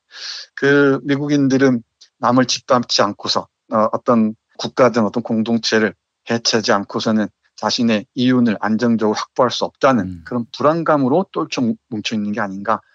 그래서 저렇게 신경질적인 반응을 보이고 어떤 그 파국도 마다하지 않는 무모한 짓을 하지 않는가. 참 대단하지 않습니까? 네. The Great Trump입니다. The Great Gatsby와 함께 그 연상해서 읽으시면 어렵지 않게 닿을 거라고 생각합니다. 네. 이렇게 미국이 선망했던 사랑의 그림자, 이 데이지는 돈을 추종하는 헛개비였던 것이죠. 한번 이런 관점에서 이 소설을 다시 읽어보시면은 정말 다르게 와닿지 않을까 싶습니다. 네. 개츠비를 고독하고 장미를 물고 샴페인의 축제 속에서 혼자 깨어있고 이런 식으로 그리는 것은 글쎄요, 위대한 개츠비라는 소설의 핵심에 다가가는데 좀 방해가 되지 않을까 싶기도 하네요. 네. 알겠습니다. 교수님 오늘 좋은 작품, 뜻있는 작품 진심으로 감사드립니다.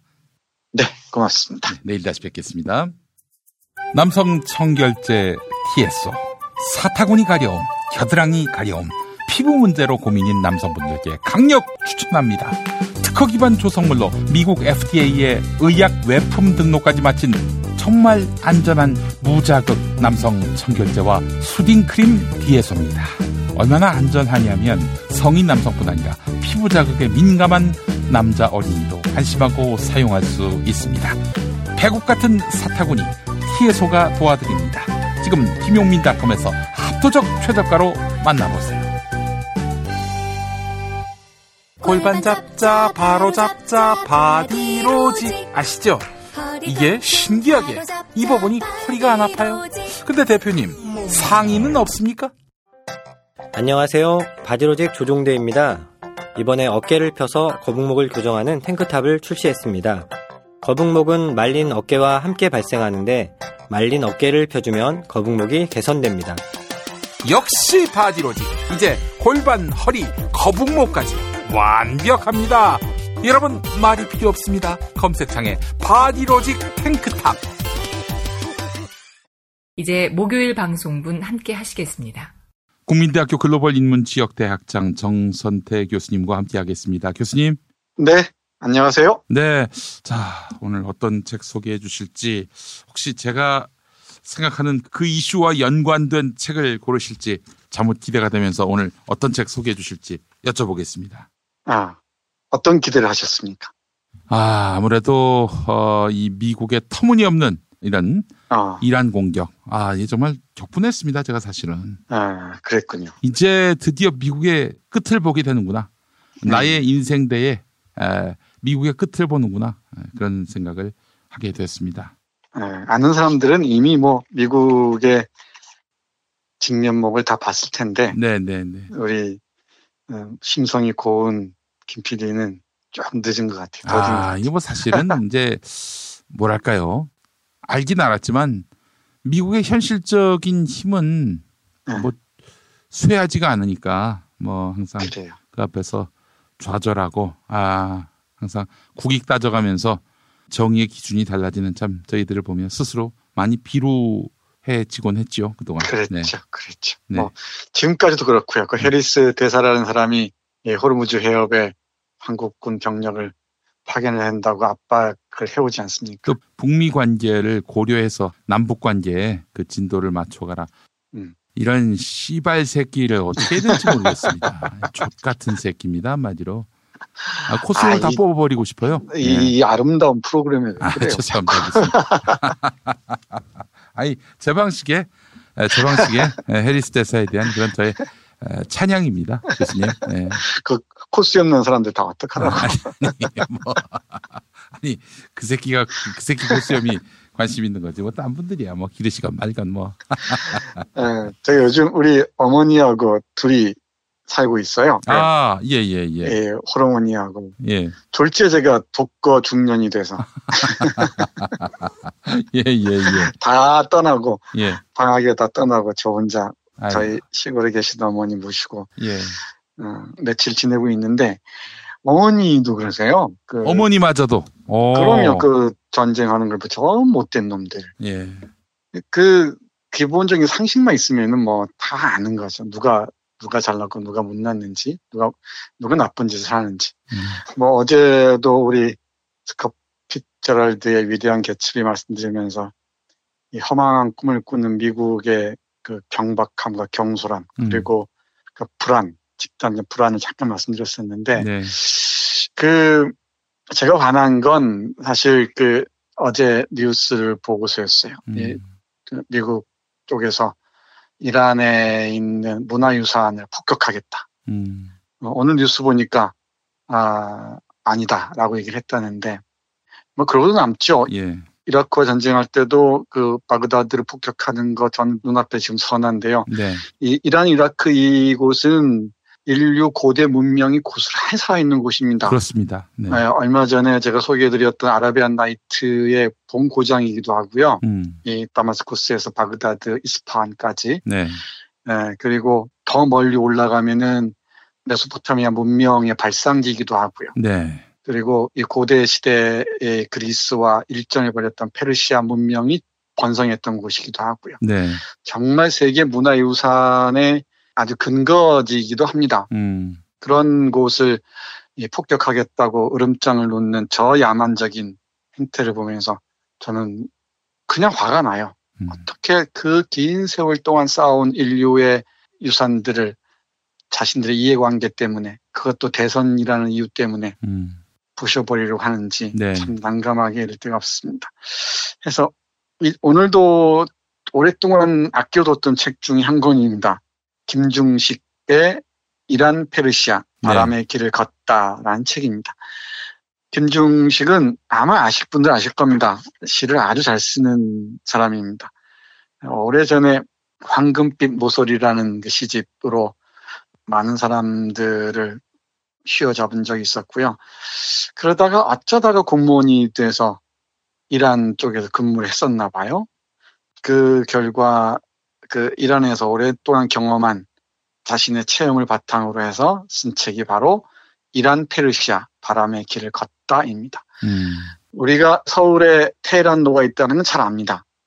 그죠? 근데 이란의 그 테헤란이라는 수도, 테헤란에 서울로가 있다는 것을 아시는 분이 얼마나 되는지 모르겠어요. 네. 이 이란과 한국은 뭐 각별한 사이였는데, 미국의 방해로 정말 오랫동안 축구 말고는 서로 이렇게 가까이 해본 적이 없는 사이죠. 물론 이 무역은 여러 가지 통로를 통해서 이루어지고 있다고는 합니다만은, 네. 그럼에도 알게 모르게 이란을 오가는 사람들이 있는 모양입니다. 그 중에 한 사람인 이 김중식의 여행기 이란 페르시아 바람의 길을 걷다를 오늘 소개해 드릴 텐데, 이란을 공부하시고 싶은 분들은 이 책을 딱 주시면은 싶을 겁니다. 네. 고대부터 시작해서 현대에 이르기까지 중심이었던 도시를 쭉 따라오면서 시간적으로 공간적으로 쭉 따라오면서 이란이라는 또는 페르시아라는 텍스트를 있습니다. 우리가 이란과 페르시아를 나누어 얘기를 하는데, 이란은 이란 사람들이 쓰는 말이고요. 이란이라고 부르는 말이고, 페르시아는 서양에서 쓰는 말입니다. 이란이라고 우리 불러주는 게 아마 맞을 겁니다.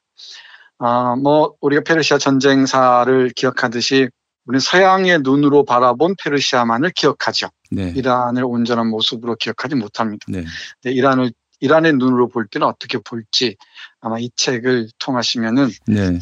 참 바람직하지 않을까 싶기도 합니다. 내일은 이란의 시인들의 시를 소개해 드릴 텐데, 우리가 몰랐던 그 이란이라는 땅을 책 한 권을 통해서 찾아가는 것도 각별한 의미가 있지 않을까 싶네요. 네. 이 책은 크게 보면은 야지드부터 시작해서 수사, 페르세폴리스, 시라즈, 이스파한, 커션 거쳐서 테헤란에 이르는 역사적인 그 도시들을 쭉 따라오는 그 행보를 보여주고 있습니다. 네.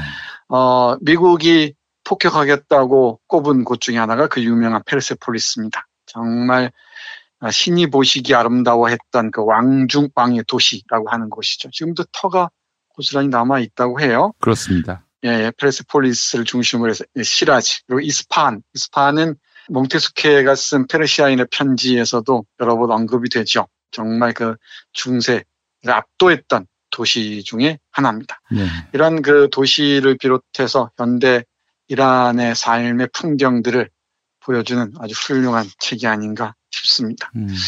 그런데 이 책을 펼치면은 우리가 참 그 다른 세계, 낯선 사람, 타인도 그렇습니다만은 다른 세계에 대해서 편견을 갖는 이유가 잘 모르기 때문이죠. 그렇죠. 제대로 알지 못하고 편견을 갖는 경우가 많죠. 또는 잘 알지도 못하고 선망하는 경우도 많아요.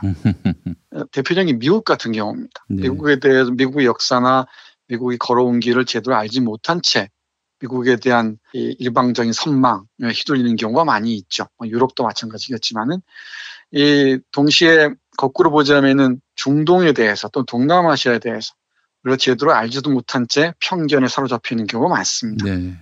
때로는 혐오로, 때로는 우월감으로 이런 편견을 휘두르는 경우가 종종 있죠. 아랍권에 대한 보수 기독교의 식견은 좀 무지하다 못해 바닥을 팝니다, 한마디로. 그 정말 너무 심해요. 지독합니다, 한마디로. 네. 와, 진짜 좆도 모르니까 저렇게 함부로 얘기할 수가 있는 거예요. 정말 좆도 몰라요. 예. 정말 그런 것 같아요. 예. 나도 한 방 했다. 근데 우리 도울 선생이 마가복음 강의나 도마복음 강의는 아니라 하더라도 네. 그 강의만 들어도 그렇게 무지하지 않을 거예요, 아마. 아니, 근데 또 도울 선생에 대해서 그 양반만큼 책을 읽지도 않으면서 또 뭐 도울이 무슨 뭐 이단이라느니 뭐 이지랄을 떨고 자빠졌어요. 무지해서 그래요. 무지해서. 정말 공감한 겁니다, 진짜. 무지해서 그렇습니다. 그래서 이 평화나무의 싸움이 중요해요.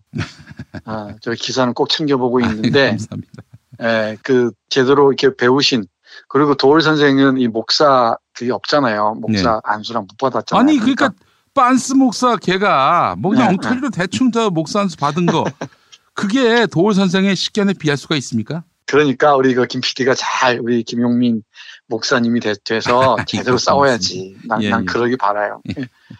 그거야 뭐 엉뚱한 짓이라는 거 다 아는데.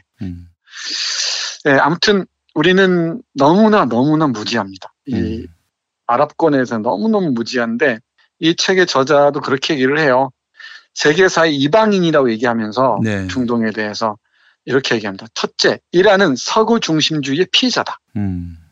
서구 중심주의에서 끝없이 일하는 피해자였어요. 페르시아라고 타자화됐던 것이죠. 여기는 늘 유럽을, 서양을 침범할 수도 있는 어떤 가상의 적이었던 거죠. 그러니까 동서 문명을 융합한 지구촌의 그 중원이 바로 이 페르시아, 이란인데, 그리스 로마와 꾸준히 이렇게 맞선 그 죄 때문에 서양에 의해서는 끝없이 기피해왔던 것이죠. 그 점을 주목해 볼 필요가 있습니다. 이 터키나 이란이나 이라크, 페르시아 역사를 공부하시다 보면은 서양과의 관계 속에서 얼마나 긴밀하게 대결해 왔는지 또는 긴밀하게 소통이 왔는지 잘 알 수 있을 텐데 유럽 역사에서는 끝없이 이 이란을 비롯한 그 아랍의 역사, 중동의 역사를 타자화했다는 것 주목해야 할 것 같습니다. 두 번째로 저자가 지적하는 게 이 부분입니다. 이란은 중동에서 대단히 독특한 나라인데요. 왜냐하면은 이란은 주요 민족이 아리안족이고요. 아랍인들은 셈족이라고 합니다. 그러니까 인종적으로 좀 차이가 있고요. 그리고 이란인들은 인도 유럽어족이 페르시아를 씁니다. 언어가 다르죠. 그리고 아랍인들은 아랍어를 쓰죠. 그리고 종교적으로 이란은 시아파 이슬람이죠. 그리고 아랍은 수니파 이슬람입니다. 그리고 이 이집트에서는 수피파라는 이슬람 신비주의파가 있습니다만 크게 보면은 시아파와 수니파로 나뉘는데 뭐 길게 설명드리지 않겠습니다만은 시아파는 모하메드 정통을 강조하고요. 이 수니파에서는 교리만 충실하게 따르면은 다 그 칼리프로 수장으로 다 받아들이죠. 여러 가지 차이 있긴 합니다만은 아무튼 그런 종교적인 이유 때문에 서로 시아파, 수니파가 서로 이단으로 취급하면서 서로를 미워하다 보니까 이 미국에 붙은 수니파 계열들이 이 시아파인 이란과 또 시아파가 대부분 차지하는 이라크 이쪽을 혐오하게 됐다는 것이죠. 근데 뭐 제대로 들여다보면 아시겠습니다만은 혐오할 게 별로 없습니다. 종교적으로 보자면은 다 그 안에서 거기서 그게 아닌가 싶기도 합니다.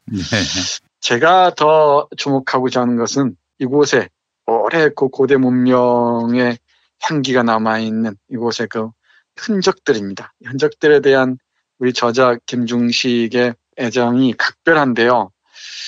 이를테면 그 수사라는 그 고대 도시를 얘기하면서 이렇게 말합니다. 짧게 읽어보겠습니다. 수사 박물관에는 작은 진흙 인형, 질그릇, 그리고 작은 항아리, 등석이 진열돼 있었다. 박물관을 나와 도시를 빠져나갈 즈음 높은 굴뚝에서 용암 같은 불꽃이 타오르는 광경이 멀리서 나타난다. 아마도 석유 생산 시설일 것이다. 버스를 타고 지나가는데 그 도시의 종합경기장이 나타났고 화염이 메인 스타디움의 성화대 역할을 하고 있었다. 그게 건축가의 의도였는지는 모르겠다. 하지만 그 굴뚝 성화대는 그곳 지하에 석유가 소진할 때까지 불타오를 것이다. 자원은 저주인가 축복인가.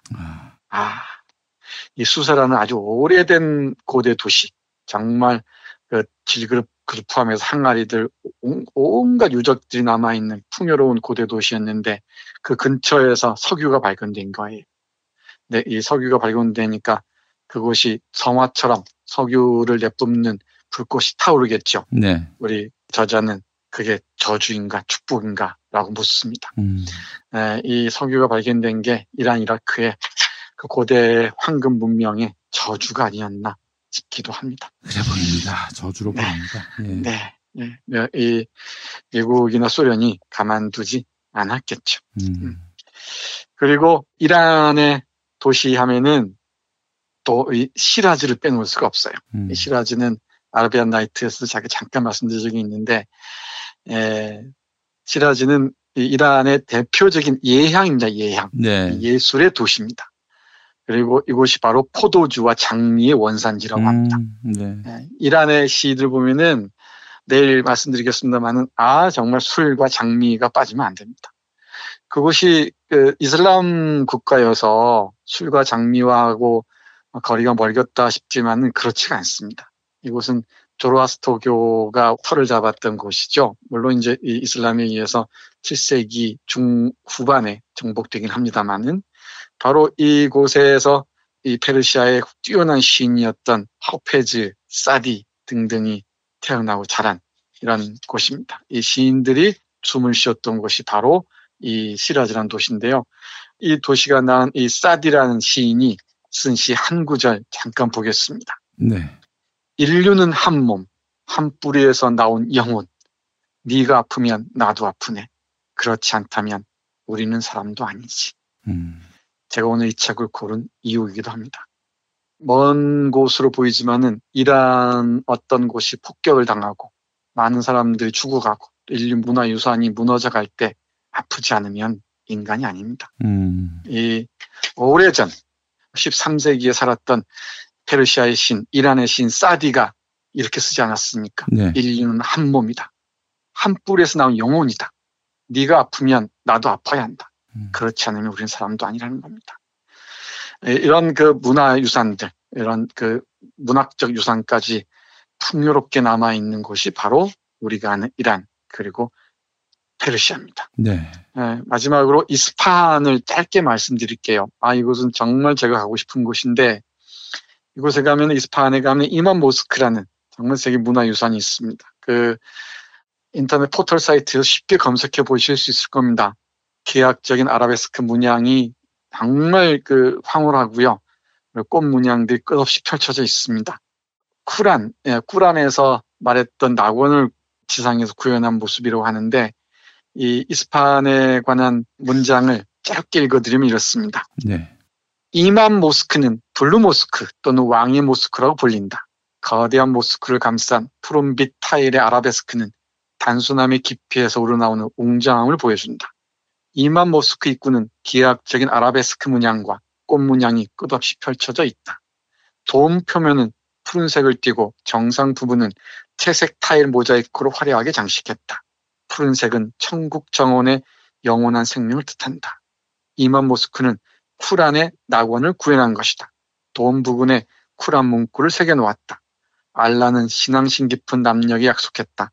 작은 시내가 흐른 낙원을, 또 그들이 영원히 그곳에 살 수 있도록. 네, 이게 이스파한에 있는 유명한 이만 모스크에 새겨진 하나의 문구라고 하네요. 이런 곳을 현대 문명의 야만 때문에 다 무너뜨려서 되겠습니까? 네.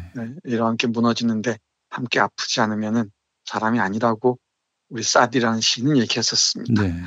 그리고 잘 아시겠지만은 칠레나 남미 여러 곳에서 그랬듯이 이란에서도 미국은 온갖 못된 짓을 해왔었습니다. 특히 모사데크를 축출하기 위해서 어떤 짓을 했는지는 잘 알려진 바와 같습니다. 그래서 이란이 어떤 곳인지, 제가 이란을 전면적으로 옹호할 생각은 없습니다만은 이란이 어떤 곳인지를 제대로 아는 게 지금 세계사의 현장을 읽을 수 있는 하나의 힘이 되지 않을까 싶어서 네. 시인 김중식이 아주 멋지게 쓴 여행기 이란 페르시아 바람의 길을 걷다 소개해드렸습니다. 네. 사실 우리가 혐오를 벗는 길은 상대방을 이해하려고 노력하는 데서 비롯되는 거 아닌가 싶어요. 맞습니다. 맞습니다. 네. 네, 그럴 때 이 책 한 권이 많은 도움이 되지 않을까 싶네요. 네. 특별히 이슬람 하면은 다 테러 집단으로 여기는 보수 개신교 신자분들께 강력하게 추천합니다. 네. 네. 교수님 오늘 말씀 잘 들었습니다. 네. 고맙습니다. 김용민이 책을 냈습니다. 혐오를 혐오하다. 보수 기독교가 하나님과 성경의 이름으로 벌이는 혐오. 그 혐오는 모두 거짓이고 범죄임을 김용민이 간절하게 또 신랄하게 이야기합니다. 하나님과 성경의 이름으로.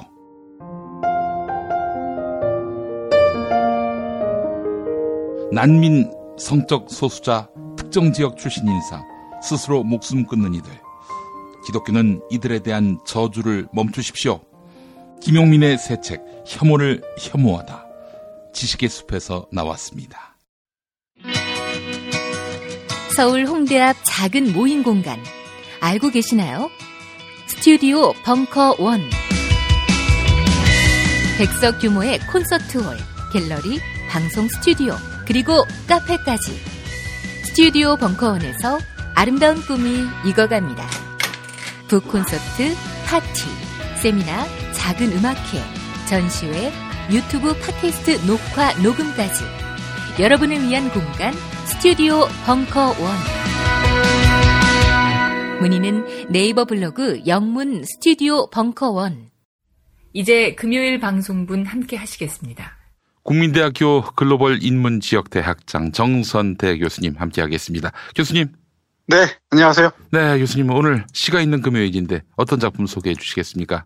오늘은 어제에 이어서 이란 얘기, 페르시아 얘기 좀 이어가겠습니다. 이란의 그 시를 읽어주시는 겁니까 그럼? 네. 와, 이런 적이 있었나요? 글쎄요. 오래전에 한번 소개해드린 적이 있는데 이번 주에는 11세기, 12세기를 살았던 이란의 대시인 오마르 하이엄의 루바이야트를 소개해드리고요. 네네. 다음 주에는 이란의 현대 시인들의 작품 몇 편 소개해드리도록 하겠습니다. 예. 이란과 시, 잘 매치가 안 됩니다, 사실. 아유, 왜 이란에 시가 없겠습니까? 이게 바로 편견인 거예요, 중동에 대해서는. 거기는 봉건 사회고, 또 그래서 이제 말보다는 주먹이 앞서기도 하고, 이 페르시아 문명은 그리스 문명과 함께 세계 고대 문명에서 자웅을 겨뤘던 곳입니다.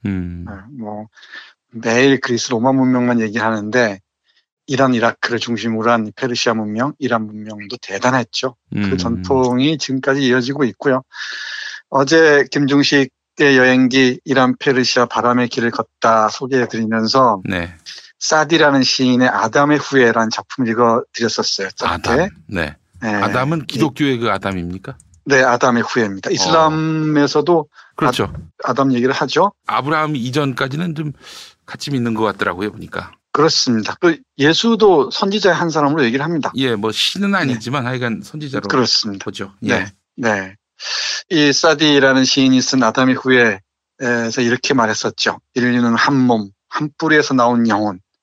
네가 아프면 나도 아프네. 그렇지 않다면 우리는 사람도 아니지.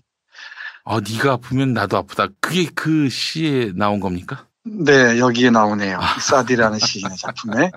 네가 아프면 나도 아프네. 그렇지 않다면 우리는 사람도 아니지. 라고 얘기를 합니다. 예. 네, 이 사디를 비롯해서 룸이나 허페즈, 아주 쟁쟁한 시인들이 많습니다. 그리고 특히 이 시가 문학계에서 페르시아는 괴테에 심대한 영향을 끼쳤을 만큼 중요한 지위를 차지하고 있고요. 이 괴테뿐만 아니고 이 세계 문학의 네로라는 시인들, 작가들에게 깊은 영향을 끼칩니다. 예컨대 마크 트웨인이나 보레스, 아가스 크리스티, 아이자 아시모프 등등 이 페르시아 문학계 중에서 특히 오마르 카이엄의 시는 상당한 팬덤을 형성하고 있는 것 같아요. 네.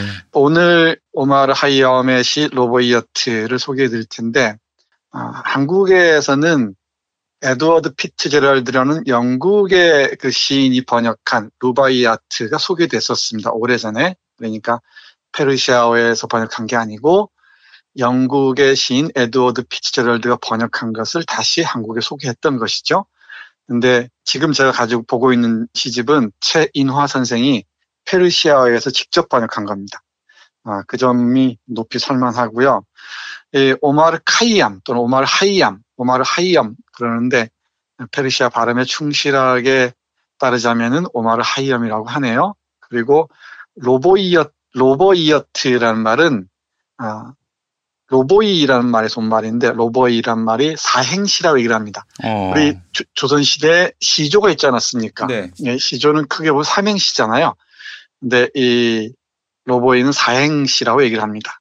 그리고 로보이 옅은 복수, 사행시들 이런 뜻입니다. 오늘 소개해드린 책의 제목은 오마르 하이엄이라는 시인이 쓴 사행시들 이런 얘기가 될 것 같습니다. 네. 이 오마르 하이엄에 대해서 짧게만 말씀드리면은 1048년에 태어나서 1131년에 세상을 떠났습니다. 그러니까 11세기 말 12세기 초를 산 사람이죠. 우리 역사를 얘기하자면 고려시대 중엽쯤 되겠네요. 이 김부식이 삼국사기 쓰고 이리언이 삼국유사 쓰고 할 때가 요 무렵이 아닌가 싶기도 합니다만은, 그 시대를 살았던 이 수학자이자 천문학자이면서 시인이기도 했습니다. 어마어마한 학자였다고 얘기를 합니다. 페르시아 문명에서 천문학과 수학의 발전은 눈부신 바가 있었죠. 네. 우리가 아라비아 숫자로 얘기하듯이 어마어마한 발전을 보였었는데 대단한 학자였던 것 같습니다. 그런데 70이 넘도록 그 학문에 매진하고 연구에 몸을 바쳐왔는데 어느 순간 죽음이 다가오니까 깊은 허무에 빠졌던 것 같습니다. 이런 아쉬움에 빠져 있다가 내가 지금 뭘 하고 있지? 뭘 하자고 이렇게 살아왔지? 라고 갑자기 자신의 삶을 돌이켜보게 됐다고 하죠. 그러면서 이 170편이 넘는 로보이들, 그러니까 사행시들을 쓴 것으로 알려져 있습니다. 근데 이 시들은 삶에 대한 깊은 절망, 허무와 더불어서 지금 여기를 즐기라는 이른바 까르페 디엠이라고 종종 얘기하죠. 네. 현실을 즐기라는 선언까지 아주 멋진 문장들이 아주 많습니다. 네. 이 시집은 많은 사람들께 한 편 한 편 읽어드리고 싶습니다. 그리고 세계문학사에서도 상당히 높은 평가를 받는 것으로 알려져 있어요. 얘기를 많이 하기보다는 시를 몇 편 읽어드리는 게 더 낫겠죠? 네. 너무 많아서 다 읽어드릴 수는 없고 당연히 짧게 몇 부분만 읽어드리겠습니다. 71번 시인데요. 숫자로 되어 있습니다. 이렇게 쓰고 있습니다. 언제까지 화려한 겉모양에 속박되려느냐? 언제까지 추하고 좋은 것들을 좇으려느냐? 네가 잠잠샘물이든 생명수든 마침내는 땅속으로 스며들고 말 터인데. 여기에서 말하는 잠잠샘물은 이 메카 이슬람의 성지인 카바 신전에 있는 성스러운 우물이라고 얘기를 합니다. 네가 아무리 성스러운 우물이든 생명수든 마침내는 땅속으로 스며들고 말 터인데 뭘 그렇게 화려한 것에 속박되고 언제까지 좋은 것들만을 따르려 하느냐라는 시입니다. 이런 삶에 대한 깊은 자각이 뒷받침된 작품들이 아주 많이 실려 있습니다. 그리고 조금 전에 말씀드렸듯이 위대한 철학자이자 수학자, 천문학자라고 말씀드렸죠. 자신의 삶을 돌아보면서 내가 지금까지 해온 게 무엇이었지? 한 번쯤 다시 생각했던 것 같습니다. 예를 들면 이렇습니다. 나 마음에서 학문을 멀리한 적 결코 없었네. 명명백백 밝혀지지 않은 비밀 많지 않았네. 나 72해 동안 밤낮으로 생각해보니 아무것도 명확하지 않았으니 명확해졌네. 연구를 할 때는 뭔가 내가 명확하게 밝혔다. 명명백백해졌다라고 생각했는데 72의 나이가 지나 생각해보니까 명백해진 것은 하나도 없다는 사실이 명백해졌다라고 얘기를 합니다. 이 죽음의 문턱에 이르러서야 이런 생각에 도달하는지는 모르겠습니다만은 한 번쯤은 죽음 이후의 세계를 상상하는 것도 현재를 살아가는데 많은 힘이 되지 않을까 그런 생각할 때도 많이 있습니다. 그 다음에 이 시, 네, 이 페르시아의 시가 특히 그런 것 같은데요. 술에 대한 예찬이 아주 많습니다. 네, 마치 200의 시를 읽는 것 같아요. 이태백의 시를 읽는 것 같은데 어떤 학자는 그렇게도 얘기를 하대요. 이 이란에, 즉 페르시아에 오마르 하이엄이 있었다면은 중국에는 이태백이 있었다라고 얘기합니다. 근데 잘 알다시피 이슬람교에서는 술을 금하지 않습니까? 그런데 술을 아무리 금해도 술 좋아하는 사람들은 어디나 있었겠죠. 근데 비유로 봤으면 좋겠습니다. 뭐 실질적인 술이라기보다는 비유로 봤으면 좋지 않을까 싶습니다. 현재의 고뇌를 넘어설 수 있는 하나의 방편 또는 방법으로서 술, 하나의 은유로 상상하는 게 어떨까 싶네요. 96번 시에서 이렇게 얘기합니다. 우리 김 PD는 술을 안 좋아하셔서 잘 못하셔서 잘 와닿을지 모르겠습니다만은 우리 하이엄은 이렇게 읽습니다. 한 잔의 술은 100개의 종교와 마음만큼 가치 있고 한 모금의 술은 중국의 땅덩이만큼 가치 있지. 1000명의 달콤한 연인만큼이나 가치 있는 쌉싸래함. 붉은 빛깔 술 말고는 이 땅 위에 없으리라. 아마 이 방송 들으시는 분들 중에 약주 좋아하시는 분들 계실 텐데 하실 겁니다. 그렇지. 한 잔의 술은 100개의 종교와 마음만큼 가치가 있지. 그리고 이게 무릎을 칠 분들도 없지 않을 줄 압니다. 물론 뭐 술은 절제해야 한다고 계속 얘기를 합니다만은 그리고 제 눈길을 사로잡은 시 두 편이 있습니다. 134, 135번 시인데요. 뭔가 대단한 걸 했다고 우쭐대는 사람들이 종종 있죠. 그런데 돌이켜보면은 그게 다 허망한 것이라는 점. 요말 하이암은 이 점을 강조해마지 않습니다. 134번 시 한번 읽어보겠습니다. 어릴 적 한동안 대가의 문화에 있었네. 한동안 스스로 대가 되었음에 뿌듯하였네. 마지막 말 한번 들어보시게. 내게 남은 건 무엇일까? 흙에서 태어나 결국 바람과 함께 가버렸다네. 네. 뭐 대단한 사람인 줄 알았는데 마지막에 남은 말은 흙에서 태어나 결국 바람과 함께 가버렸다네. 라는 울림, 메아리밖에 없다고 얘기를 하네요. 그리고 135번 시도 그렇습니다.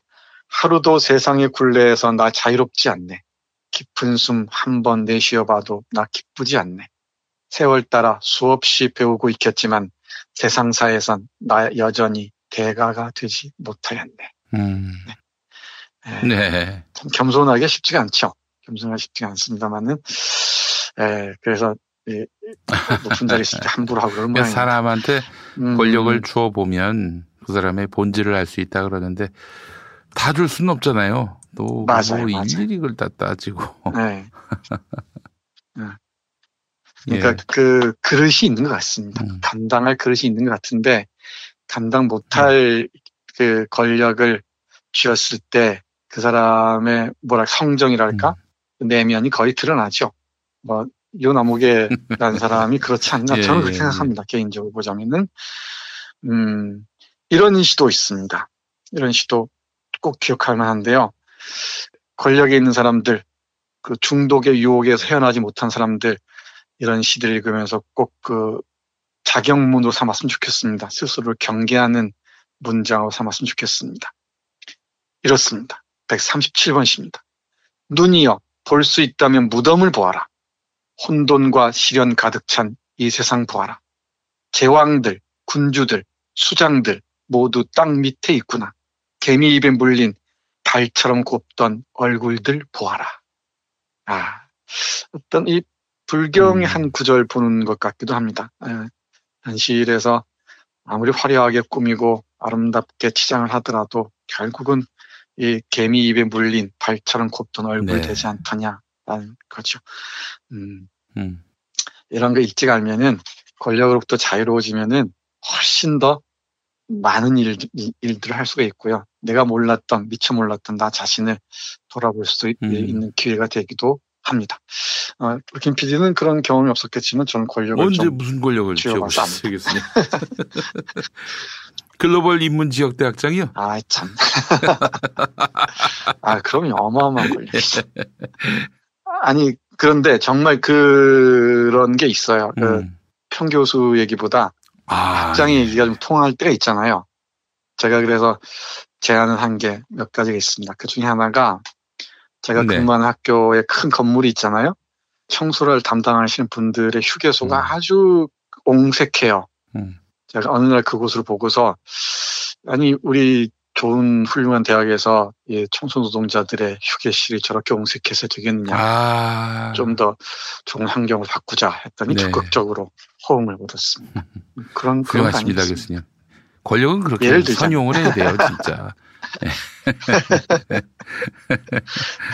아이고, 농담은요. 그 말씀. 농담입니다. 네.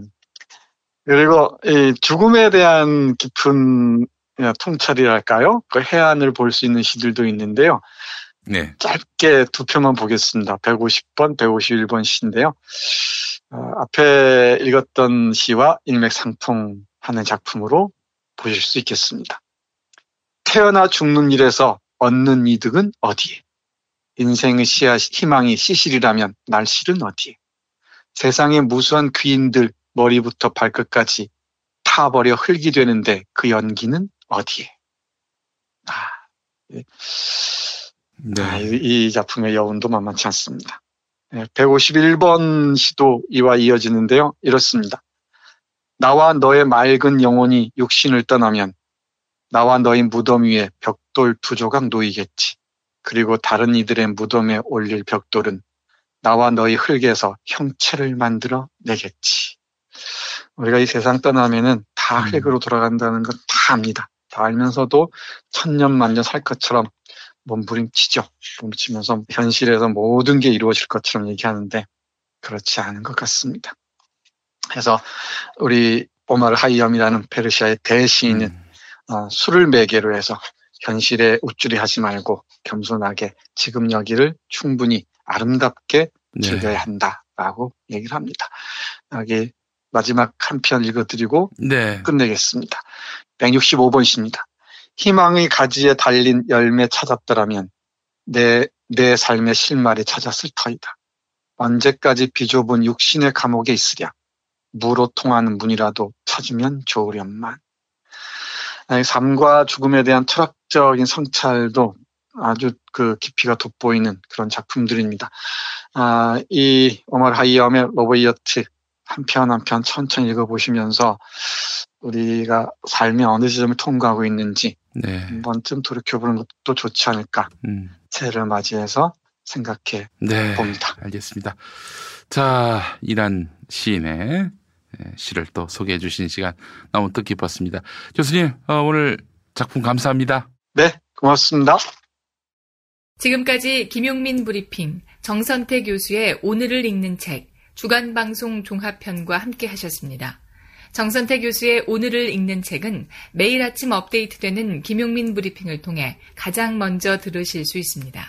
이상으로 종합편을 모두 마칩니다. 애청해주신 여러분 감사합니다. 김용민 브리핑과 함께한 시간 어떠셨어요? 구독하기, 별점 주기, 댓글 달기, 후원하기로 응원해주세요. 이 방송을 유튜브 김용민 TV를 통해서도 만날 수 있는 거 알고 계시죠? 그럼 다음 시간에 다시 만나요.